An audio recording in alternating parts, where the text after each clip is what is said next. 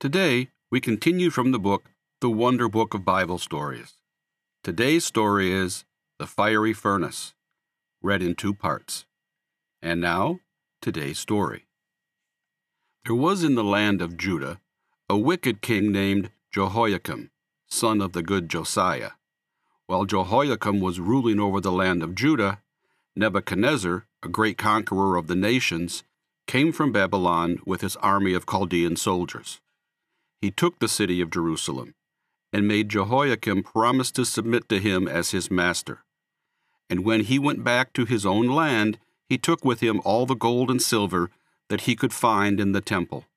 He carried away as captives many of the princes and nobles, the best people in the land of Judah. When these Jews were brought to the land of Chaldea, or Babylon, King Nebuchadnezzar gave orders to the prince who had charge of his palace to choose among these Jewish captives some young men who were of noble rank and beautiful in their looks, and also quick and bright in their minds, young men who would be able to learn readily.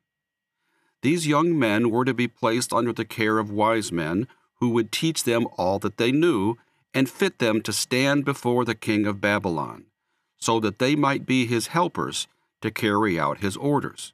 And the king wished them to be wise, so that they might give him advice in ruling his people. Among the young men thus chosen were 4 Jews, men who had been brought from Judah. By order of the king, the names of these men were changed. One of them, named Daniel, was to be called Belshazzar.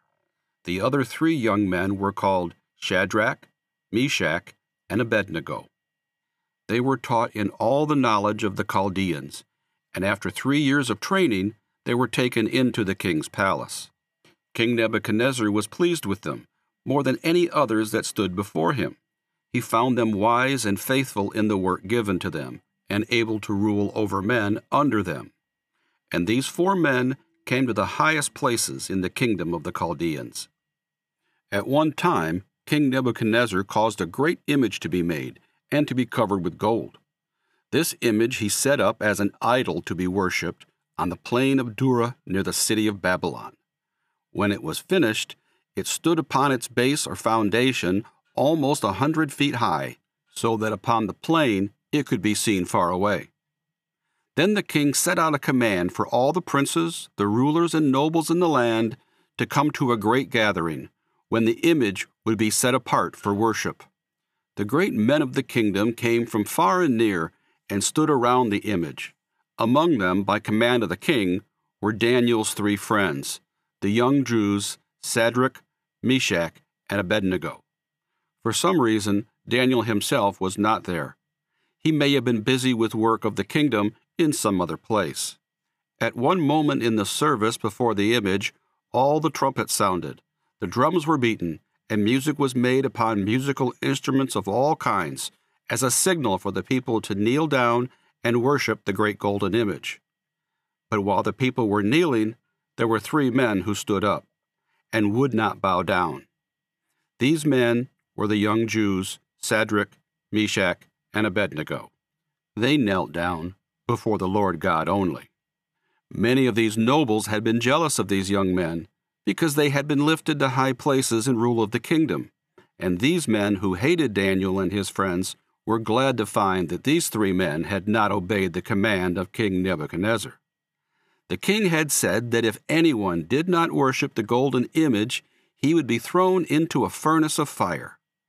These men who hated the Jews came to the king and said, "O king, may you live forever.